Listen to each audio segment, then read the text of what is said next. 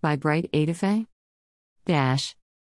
Sequel to the cult clashes in Sapele, Ogara and some other parts of the state, the Commissioner of Police, Delta State, CPRE Muhammad Ali deployed tactical teams to Sapele local government area to restore sanity in the affected areas.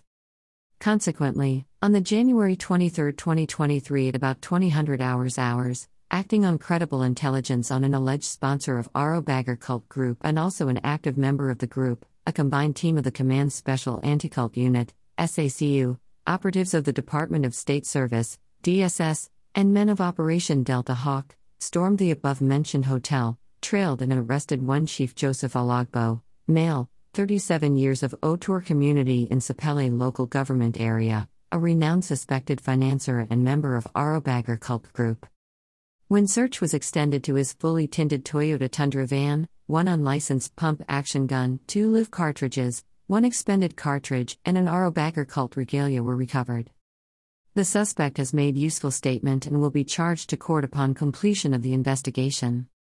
On the January 22, 2023 at about 8 o'clock hours, operatives of Decoy Squad led by ASP Julius Robinson acting on a credible intelligence on a syndicate who specializes in defrauding unsuspecting victims of their hard-earned money, the operatives stormed Ogwashi Uku town and arrested the following suspects.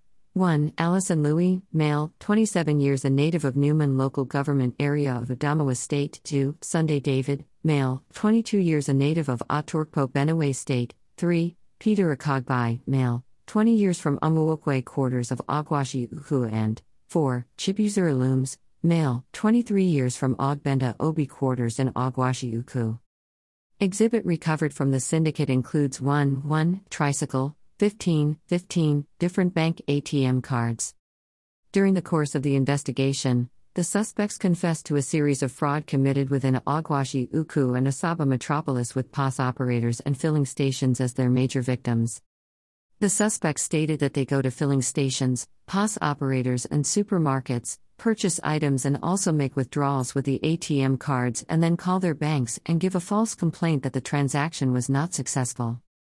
The banks without due investigation will then wrongly debit the victims and credit the accounts of the suspects.